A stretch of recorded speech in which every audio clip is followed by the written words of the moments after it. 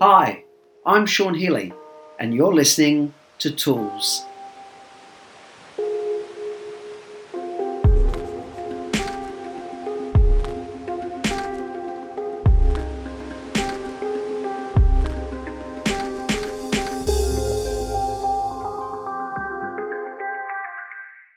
Hi everyone, Sean Healy, NLP trainer and change agent here, and you're listening to episode 87 of Sean Healy Tools, a podcast designed to support entrepreneurial couples, people in business partnership, and anyone looking for more tips, tools, and strategies to add to the quality of your life. So, welcome to today's episode. Episode 87 is entitled Making Progress in Life, Part 2.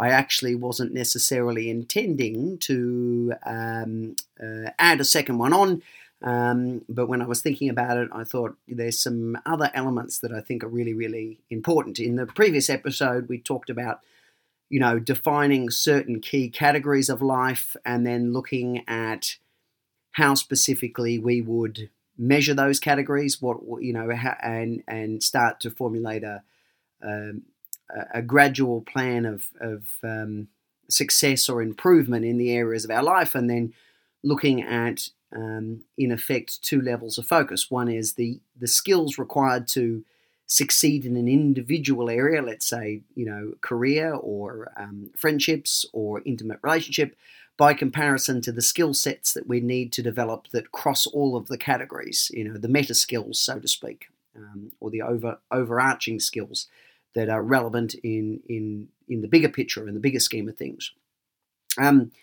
But what I thought I'd talk about today is bringing this methodology into a day-to-day kind of focus. I don't know about you, but I know for myself that one of the things that I'm not the most linear and sequential person, and if you follow the show, you'll know that in terms of my conversational style, and even the episodes rarely tend to follow a thread for too long before I'm off on another tangent. And this can sometimes be problematic in the course of my day-to-day life. I'm not the most judicious, industrious, and consistent person alive, and it's a skill that I recognize is fundamental to succeeding in life, and so it's something that I'm working on improving. And for those of us that are easily distracted, the things that I want to talk about in this episode, I think, are very, very helpful. For those of us who become frustrated and distressed by surprises, I think this is an episode that really sort of helps. And also for those of us who are working in environments where things change very rapidly and things change that are beyond our control, then I think this too is a very, very helpful kind of process. So what we're talking about here is, we've got our bigger picture goals or areas that we want to continue in our life to improve, refine, and develop. And then if we're looking, let's say, at the example of approaching things on a day-to-day basis, then maybe we've got a list of things that we've identified as the things that I'd like to get done today, per se. And again, depending on the environments that we're in and how complex the environment is, how demanding, how fast-paced, how prone that environment is to interruptions, because that's the thing, life has its own plans for us, no matter how much we've got our own ideas of where we want to go and what we want to do, and then, of course, life just does what life does, and ideally we either flow with life to the best of our ability or we clash against it. And, many times I've been convinced that I know better than life. But to date, I haven't seemed to have won a single one of those clashes. It's not going to stop me. I'll keep persisting. But, at the end of the day, life will do what life does. And part of the experience of being a human being is how specifically do we respond to both the amazing events that can transpire in our life, but also those that are deeply challenging and confronting, because we're going to be presented with, throughout the course of our life, a whole array of experiences that are going to be Some are very easy for us to process, some are harder for us to process, and then of course, it also depends on individuals. Certain environments, some people will find easier to navigate than others. That's part of the kind of fascinating, in my mind, element around the differences in people. But I digress. Surprise, surprise. I want to come back to this idea that, let's say, for example, we've got some objectives or some targets that we want to achieve in the day. And sometimes what's very, very useful for either, like I said, environments where we, when we're setting goals that in environments that are highly impacted by other influences beyond our control. Anyone who works in business or raises kids is going to know that part of the skill set is being able to respond to multiple interruptions to your plans, and how quickly can we get back on track. And this is where I sort of want to talk about this kind of process of going, if we're setting targets for the day, but then also what can be wise is we've got a series of fallback targets. So let's say, for example, that one of my objectives over time, because I want to perhaps make myself more employable, is I've nominated an area of expertise that I want to know more about, and perhaps one of the processes for being the kind of person who can know more about a particular area of expertise is, I'm reading books and listening to podcasts on that particular area. And perhaps I've set a target for myself that ideally, I want to read 60 pages of relevant material per day and listen to an hour worth of podcasts. And some days I will find that that's very easily achieved. But more than likely, on other days, I'm likely to find that is going to be interrupted. So if we've got our primary kind of target, but then we're setting one or two fallback targets. So if I can't read 50 pages a day or 60 pages a day, whatever I've picked as my target, then my secondary target is 30 pages a day. And if I get extra busy and life is extra demanding, then my bare minimum or my additional fallback target might be that I just get 10 pages done a day, because even often we underestimate how much little action done consistently over time really adds up to very big results. It tends to be that for many human beings, we underestimate what consistent small effort can achieve over time, and we also tend to overestimate, when we're taking on, we underestimate little action, and we sometimes overestimate grand possibility achievement. Oh, sure, I'm going to do this, and I'm going to get it done in 3 months. And so we can sometimes be prone to over predicting what's possible for us to achieve, especially if we're not taking into account, life's sometimes invasive nature. So this is where it becomes very, very valuable that we are setting fallback targets throughout the course of the day. We've got our primary goal or our primary objective we want to achieve, but then we've got a couple of fallbacks if necessary because things aren't going to plan. And why I think this is very valuable is because it reduces the chance that we're going to go into unresourceful states, or start spinning around in circles, or get distracted elsewhere, or just throw our hands up in the air and go, well, I'm not going to get to it today, so I might as well do nothing.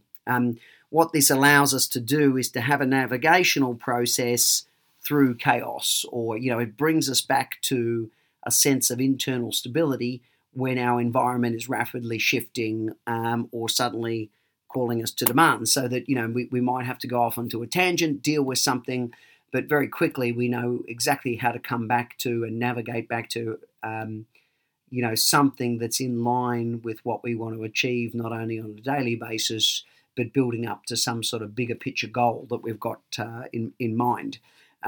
So I think it's really, really valuable, because I know for myself, if I leave space, my mind tends to go, or if I get caught by delays or surprises and I've got idle time, my mind tends not to go towards resourcefulness or seeking out another opportunity. I tend to get distracted. I tend to fall back into my more sloth-like habits, or I just tend to spin in circles and feel like I'm a bit lost and rudderless. So having a method of going, okay, this was the objective, it didn't get achieved, what's the next best option? And if we can't get that done, then what's the best option behind that? So we're just, it offers structure, it offers stability, and I think it's very, very useful both for people who have trouble staying on track, or find that if things don't go to plan, instead of having a fallback plan, they tend to get very distressed, angry, unresourceful, or feeling helpless. This circumvents that process a little bit. And also, like I said, it's a more realistic way of approaching tasks and goals that we're trying to get achieved whilst in highly externally demanding environments. And it just helps us to keep pulling ourselves back to productivity, keep pulling ourselves back on track.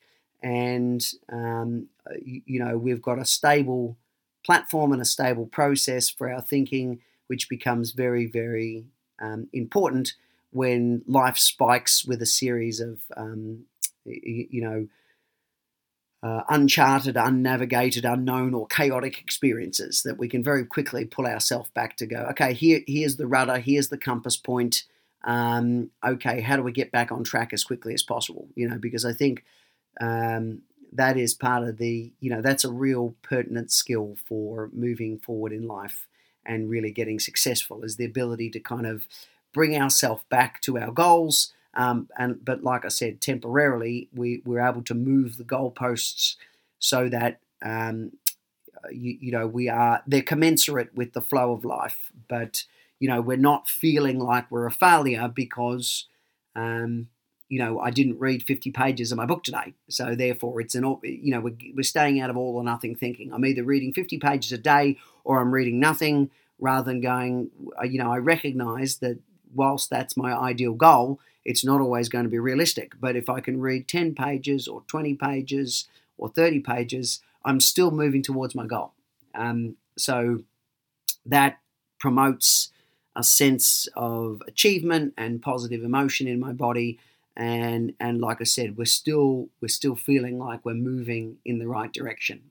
Potentially not as quickly today as I would have liked, but I'm still going there. And so that also leaves room so that our inner critic doesn't jump up and belt the living daylights out of us. Look at you, you're inept, you're useless, rather than going, no, that's life some days. We know what the ideal was. That wasn't what we were able to achieve today. That's okay, we still achieved.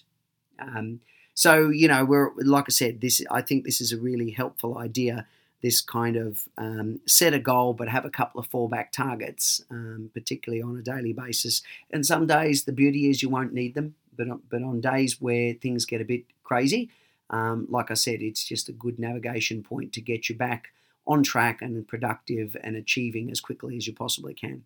And worst case scenario, if you go through a day or a series of days where you're not able to get anything done, then it already gives us a place to kind of review and adjust and go, well, was that goal realistic in the first place, or do I have to look at that and set a more realistic target for myself? It's, ideally I'd like to read 50 pages a day, but the reality is I'm not getting anywhere near that close. So but I'm recognizing that 30 pages a day as my ideal now is still really, really going to add up over 365 days. And then my fallback becomes 10 pages, and my fallback of my fallback is 5 pages a day. And same with, if you're digesting a lot of podcasts, you go, well, I can't get through a whole episode of somebody's stuff, but at least I've got 5 or 10 minutes under my belt, and it might take me 3 days to get through an episode, but I'm still getting through the episode, So I think with so much pressure and so much demand in modern life, this also, like I said, it helps to keep us on track. It helps to keep us feeling that we're moving forward, and also allows us to have compassion and fit more flowingly into the ebbs and flows of life, because sometimes we're going to have more time and sometimes we're going to have less. But we can work around those things and still move towards getting the things that we want. So I hope this episode offers you some helpful tips, but I happen to think that this is a really valuable way to look at goal setting. Set your goal, have some fallbacks. This is my primary goal. This is, if that can't get achieved, this is my secondary goal. And if it's a really there's a lot of demand in the environment, then I might even have to have my tertiary target, so that. But at least I'm still getting something done, and I think that's important as far as consistent effort over time really can help you achieve some amazing things. Just keeping at it as consistently as possible. So as I say, thank you. I hope the episode is of some help and use to you. I wish you all the best in the things that you are striving towards, that you want in your life. And thank you for listening to the episode. As always, those that have been listening along for the entirety of the series, my profoundest gratitude, or have been listening along for some time now, as we're certainly starting to stack the episodes up. I'm really, really grateful that people choose to spend a little bit of their time with the program. Very, very grateful to you for that. If you've just joined us, welcome. I hope you've found the episode helpful and thought-provoking. And if you want to support the show, please go to iTunes, download, subscribe, leave a 5-star review. It makes it easier for others to reach us. We're also available on Podbean and Stitcher, and also at the website, emergencetraining.com.au. If you've got any ideas for episodes, I really appreciate that when people put things forward. If I feel I know a modicum about the area, then I'll do something on it. More than happy, because I think the more skills that we have in life, the easier things are, the more we can add to the quality of our experiences. And I'm very, very passionate about that. I just really feel that it's so valuable. Any time we can get some insight into what works better for us, and that we can put that into practical application in our life and benefit from the results, I think is fantastic. So, yeah, thank you once again for supporting the program. And till next time, bye for now.